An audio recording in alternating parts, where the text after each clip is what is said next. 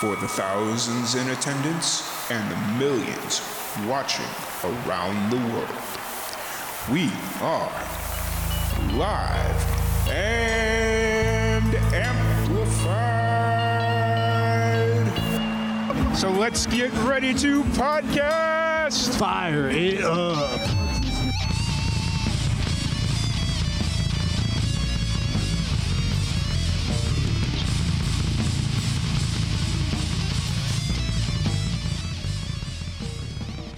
Welcome back to the Hoedown, Showdown. I'm your host, Tom Quiet, and that was Married Alone by our next featured guest, Hannah Blaylock. How's it going today? Hi, so happy to be here. Thanks really excited to have you on. I know this has kind of been something in the works for a little bit. I think we were supposed to do this like last week, and then things happened, and luckily we were able to get you on today. So I'm really excited to chat. Thanks for being patient and continuing to help find a way. We found a way, didn't we, friend? Yeah, we did. We really did. And the fact that it's July 3rd, it's just kind of like the perfect timing, because normally I'd be working right now, but I knew it was going to be a holiday weekend and it was going to be cool. So yay. I'm glad it worked out. Yeah.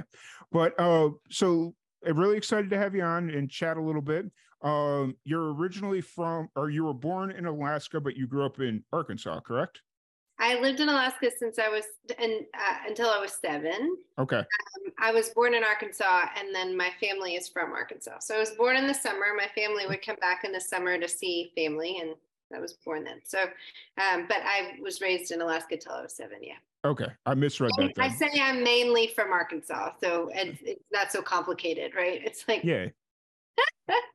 Gotcha. But the long and the short is I grew up in a lot of nature. I was really grateful for my parents to give me a lot of experiences in that way. So a lot of time to be creative, a lot of time to be present, not even knowing that would be such a challenge in our day to day now. You know, this was before the internet. So I was really grateful that my parents gave me that kind of childhood. Yeah.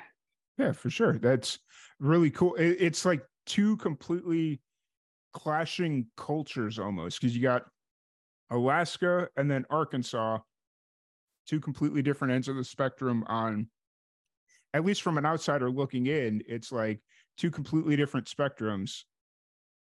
Yeah, I mean, I think you're absolutely right. I don't know that anybody would disagree with that. I feel like one of the greatest gifts it gave me is ever since I existed on this earth, I've understood that the world is much bigger than the environment that I'm in. And I also was really grateful as a young child, being a Caucasian woman in America, that I was a minority. So I haven't been a minority in my environment for a very long time, but I kind of started at a young age starting to understand what that felt like in some capacity. I will never fully understand what that feels like, but living in a place like that, you are the minority. So I feel like that's a really powerful experience to be given, you know, so lots of gifts. And like I said, we were outside a lot. We went camping a ton. You know, we had all of those Alaskan experiences. Actually, my mother was the one. My dad was working a lot. And my mother would go out and do these like wild things that you see on TV now. Like she'd be dropped off in a helicopter thousands of miles from civilization with a girlfriend and my brother in a blow-up raft, and, you know, float down a river for weeks and stay in hunting cabins. And she'd go moose hunting and, you know, salmon fishing, halibut fishing, all the things. Yeah, they did it up. They didn't do Alaska small. Yeah. That's cool. That's really cool. Those are like once in a lifetime experiences too. I know. Like, especially like I've never been to Alaska. Just the thought process of being able to do that. It's like, wow, that would be really cool to try at least once. So yeah, absolutely. Yeah. So growing up in between Arkansas and Alaska and being outside a lot, how does music kind of work its way into your life? Was it kind of always there, or was it something you discovered later on? My family is all really musical, so they shared that experience and gift with me really early on. So I don't remember a lot of it was in church, where we kind of practiced the skill of performing and things like that. But both of my parents, they met at a music party. So I grew up on a cattle farm in Arkansas after we moved back from Alaska, in the house that my dad built as a bachelor. Before he met my mom, and he was hosting a music party. My mom came to the music party, and that's where they met. So Both my parents are musical still today and love music, love playing, not for a profession, just for, it's something you can do for the rest of your life. It doesn't matter how you utilize it. So they kind of put that bug in me, and my mom and her sisters all sang together. My grandparents were both leading worship at their church. My grandma would play the piano, that just my family all played, I guess. Yeah. So it was always kind of there. And then once you kind of realize, hey, this is something that I'm passionate about through osmosis from your family and just kind of being around music, how do you kind of discover, or how did you discover who you wanted to be as a musician? Who were you listening to as like an influence, or how did you kind of start to form your own style as a musician? Yeah, that's a good question. Well, from a very young age, I love performing and singing. That's, I think, what my number one passion is, really. I learned how to songwrite when I moved to Nashville in 2007. So I'm really grateful to Nashville for teaching me all of the skills that it has. I've had endless teachers there. But when I was a kid, I was trying to figure out, I knew I loved to sing. I knew I loved to perform, but I didn't know how I was going to, what's the vehicle in which I'm going to be able to utilize the skill. And I was kind of on the fence with a couple different things until I went to a Dixie Chicks concert, and I felt like the Dixie Chicks were like, okay, that's what I want to do, kind of thing. Nice. And was I reading this correctly? Did you release your first album or your first LP in Austin? So my first solo album, I was in a band before called Eden's Edge that I started with my parents in the 9th grade. It kind of grew into this trio, and that's what moved me to Nashville. Okay. But then I made a solo project after that, and I actually ended up recording it with the Dixie Chick sisters, so Emily and Marty. It was an absolute dream come true. Nice. And you get a little nervous when you meet your heroes, and they're kind of like one of my very top heroes. So we had the same publishing company at the time. And I kind of hooked up with them, and I was traveling through Texas, and we ended up writing together. And I thought, oh my gosh, I might get a Courtyard Hounds cut. That'd be so fabulous. Which, the sisters made records together called the Courtyard Hounds. Have you listened to those albums? No, I haven't. No. I feel like it's the best. Like they have 2 of them, I believe. And it's my favorite, just like sitting around the house records, just very easy listening. Anyway, I was super excited about it, and they ended up kind of offering, I had written all these songs for the solo project and was trying to find a way to record it and like make all the little stars align and stuff. And so they came to me and offered a lot of help. So it was Emily's husband, Martin Strayer. He was one of the main culprits in helping me make this record come to life. He produced it. Emily wrote, and Martin wrote with me, have several songs that we wrote together on the record. And then Marty from the Dixie Chicks let me use her studio. They brought in all their favorite players. I mean, they just really pulled all the stops to help me make the record. So that record's called Bandit Queen. I released it in 2017, and I'm really proud of it. That was when I didn't have a lot of promotional options. It was kind of caught in a political crossfire. So it wasn't promoted in any way, but I got to make it, and I got to make it with my heroes, who are fabulous human beings, have the most beautiful hearts, and I had a blast creating it. So nice. Yeah, because I was listening to that the other day when we kind of finally firmed up that we were going to have you on, and I was listening to Bandit Queen the other day, and I was sitting there, I was like, man, this album is way too, like, because you know how Spotify can kind of tell you how many views and all that stuff that are happening up to like a certain point, like they tell you the views and whatnot. And I was listening to the album, and I was like, man, this album is way too good to be getting the traction that it got. And now that listening to you explain kind of how everything happened, it makes a little bit of sense why, it's such a good album. I appreciate you saying that. That means I'm glad that you connected with it.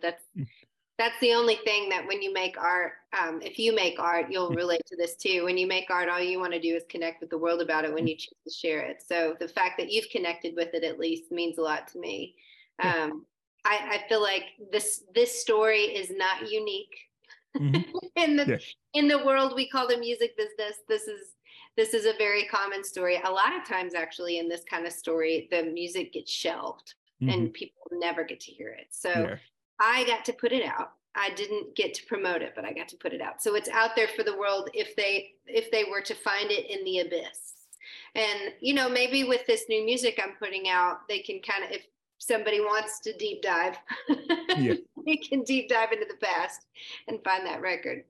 Yes. And so as we were talking beforehand, you mentioned that you've been releasing a lot of music here recently in 23 and last year even, but there was a bit of a hiatus there. Was there, what was kind of going on that you kind of took a break? I mean, obviously the pandemic probably had a little bit to do with it, but Like a hiatus between Bandit Queen and now? yeah, to the stuff that you've Yeah. releasing the last year. Yeah. Yeah, I just think just the time it takes to make a new record. I mean, and make one that's genuine to you. And it's every record is like a new chapter of your life, right? And so you have to live the chapter before you can write it and put it out. Yeah. It takes funding. It takes, Yeah. writing songs you believe in, and you can show up every day for that song to show up, but if it doesn't want to be there, it's not going to come. Yeah. So, I got you. yeah, I feel like every artist kind of works on a different timeline. This is just the timeline that's happened for me. Some of it I can control and some of it I can't. So Yeah, for sure. the cool thing is now we're here and now I get to put it out. And I am so, so proud of this album. And I'm so proud of the people I got to make it with. That's the most important thing. This is the first time in my career that I've been able to have all the creative control. I've never had that before in all the records that I've been blessed to get to make. This is the first time I've gotten to pick all my own songs, do all my own like marketing, visuals, everything. I got to be the leader in all of it. So Nice. intimidating in one end, but at the other end, it's really been inspiring and freeing. Nice. That's really cool. I was going to ask, how does it feel to have all this freedom now to kind of do as you wish and what you feel is the right thing for your music? Yeah. Well, in a business where there isn't the right way, right? It can be, like I said, very intimidating, but I have some amazing friends in the business that have just been there for me and been willing to give me, a mentor, people that have worked in the business for a long time, people that are at the forefronts of the ever-changing world that we're in. Oh my gosh, things are just changing so fast. It's hard to keep up with all the different information, how to do streaming, all of these things that I'd not ever promoted a streaming material before. So when I released my record with my trio before, Eden's Edge, that was like streaming was around, but it was with a major label. I wasn't an independent artist. And very country radio driven. Yeah. So that was the vehicle in which you release the music in. And then, like I said, Bandit Queen didn't really get that chance. So this is the first time I've explored that. I've learned so much. And I've had a lot of people holding my hand and kind of helping me along the way. But there's just it's all a risk. I tell people that aren't in the music business at all, and they just, if we're at a party or something, they're like, what's that like? I say, it's playing the lottery for a living. Right. Oh, 100% understood. Because it's just one of those things where it's like you're in a situation, like you start off in a situation where it's like very controlled and calculated, and you're being told what to do and how to do it. And then you kind of get that chance to do it yourself. And it's like, and it still feels like you have no control almost, because it's always up to the listeners to kind of determine how they react and connect to your music.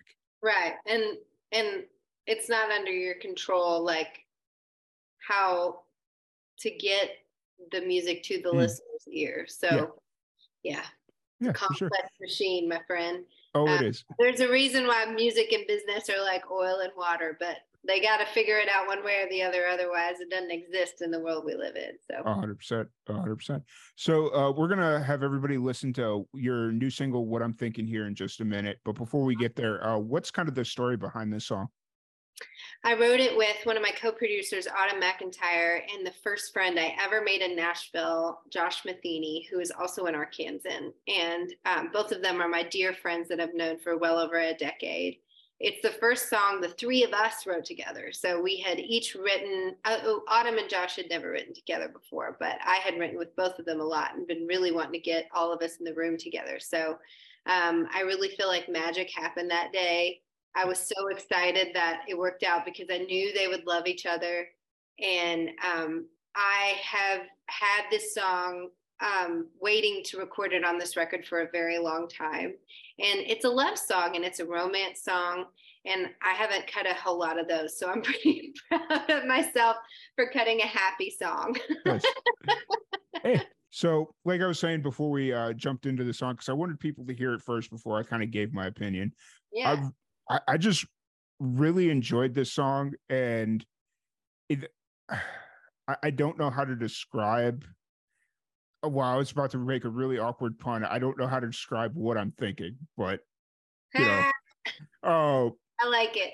yeah, but still, I just really enjoyed the song, and I can't wait to see where the rest of this project takes me and where it go. You get what I'm saying? Yes, that is such a sweet thing to say. Thank you. Yeah. Oh, so with this song, you've kind of mentioned it is leading to like a full length album. Yes. Okay. So I started this campaign a while back, earlier this past year, and I've decided to kind of release it almost like a vinyl record where you have a side A and a side B, and then the full EP will release at the end. So I'm looking forward. All of it comes to a closing moment. You will have closure in your life if you're on this journey with me. Nice. That's really cool. That's awesome. I love, one of my favorite things to do is just sit down and listen to vinyl and kind of listen to the complete story. Yeah. So when artists kind of lean into that, that's really cool. I like it. I feel like this is a good marriage between still respecting a record and also giving. I do feel like it's so fun to be in this creative time right now where singles are and streaming is where the game is, because every song kind of gets a moment. Where when I used to release records back in the day, it was like you only really had a chance to promote 3 singles tops, and that's if you really got lucky. So unless somebody wanted to go out of their way to deep dive into your whole project, now you get to like share each song, which is really fun. You get to let each baby have a moment, and they're all your babies, so you don't want to have to pick, and now you don't. Yeah, for sure. It's kind of the best of both worlds anymore, because you don't have to pick the 3, but then it's also very hard on the musician, because it's almost like every song on the album has to be a single. Like it has to be good enough to be a single. Whereas back in the day, like when I grew up buying vinyl or cassette tapes or buying CDs, some of my favorite stuff was like that deep B-side cuts that they're not filler, but they're not really single. You get what I'm saying? I think it's a really good point. I feel like, at least with the world I'm living in, which I don't know that I want to promote that other people should do this, but the world that feels right to me is I don't have all like songs that I would necessarily. It depends on what you want the job of the song to do, right? And that's not what these songs are for. These songs are songs that stand on their own 2 feet to me, and that's why they belong on the record, but they also belong together as a family. They're members of a family, right? So they're not necessarily like the country radio hit. Not what I'm thinking, but Catch the Wind is a really good example of that. I think Catch the Wind is a very singer-songwritery story song. It's a kind of lower mid-tempo. I don't know that would be a country radio song. It might be good for TV sync, who knows? But I feel like in the streaming world, it doesn't have to have a specific job. And it can go on any playlist. Like that's what's so fun, is there are all these playlists for all the different, like, I don't know if you do this when we have dinner, I'll just like search, chill dinner or Italian dinner, and then you get to hear all this music. So that's the fun thing about the world we live in to me. Yeah, for sure. It's definitely, I've done that. Like I do it more like when I'm working out, if just to kind of change my mind perspective, if I need a little bit more energy, I'll put in like high energy workout play, like whatever it is. Absolutely. Yeah. That's always the fun, because then that's when you get introduced to some like really random music. So, absolutely. Sorry, my dog is the sweetest thing alive. She's just loud. oh, it's all good. It's all good. So it is 4th of July weekend as we're recording this. It's the day before 4th of July. What are your plans for the holiday? We are just spending time with family. Mm-hmm. And I have been on the road for the past for like a 10-day stretch. So I just got back a couple days ago. So I have a almost 3-year-old, and so we're just spending time together. I think we're gonna go to a family grill out tonight. Yeah. Nice. That's And really I don't cool. know that there is a burn. I don't know. I'm not like a huge firework person. And Yeah. honestly, like I'm at that stage in life. I think I follow a bunch of like mom comedians and stuff on Instagram. And there was one that would just crack me up because she was describing what it's like to be a mom to young kids. Yeah.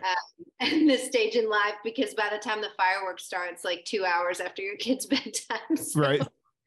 we're here for the hot dogs and homemade ice cream, and then we're going home and we're going to bed. Nice.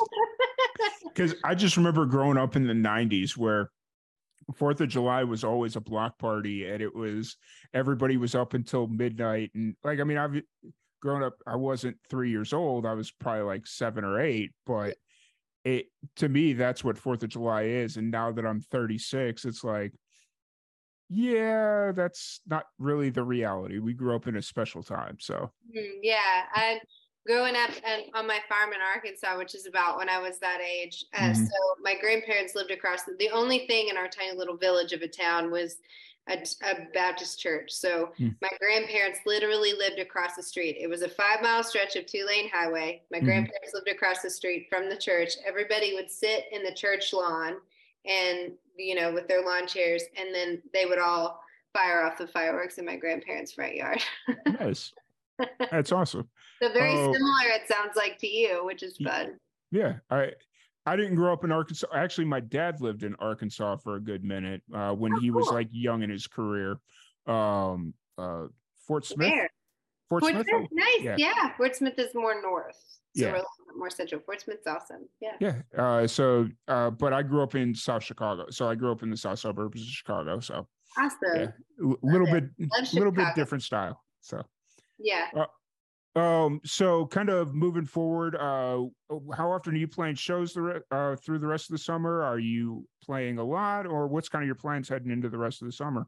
Yeah, I've got a good amount of gigs booked up between my solo stuff, and I also have been singing in a trio group called 3 Times a Lady that's super fun.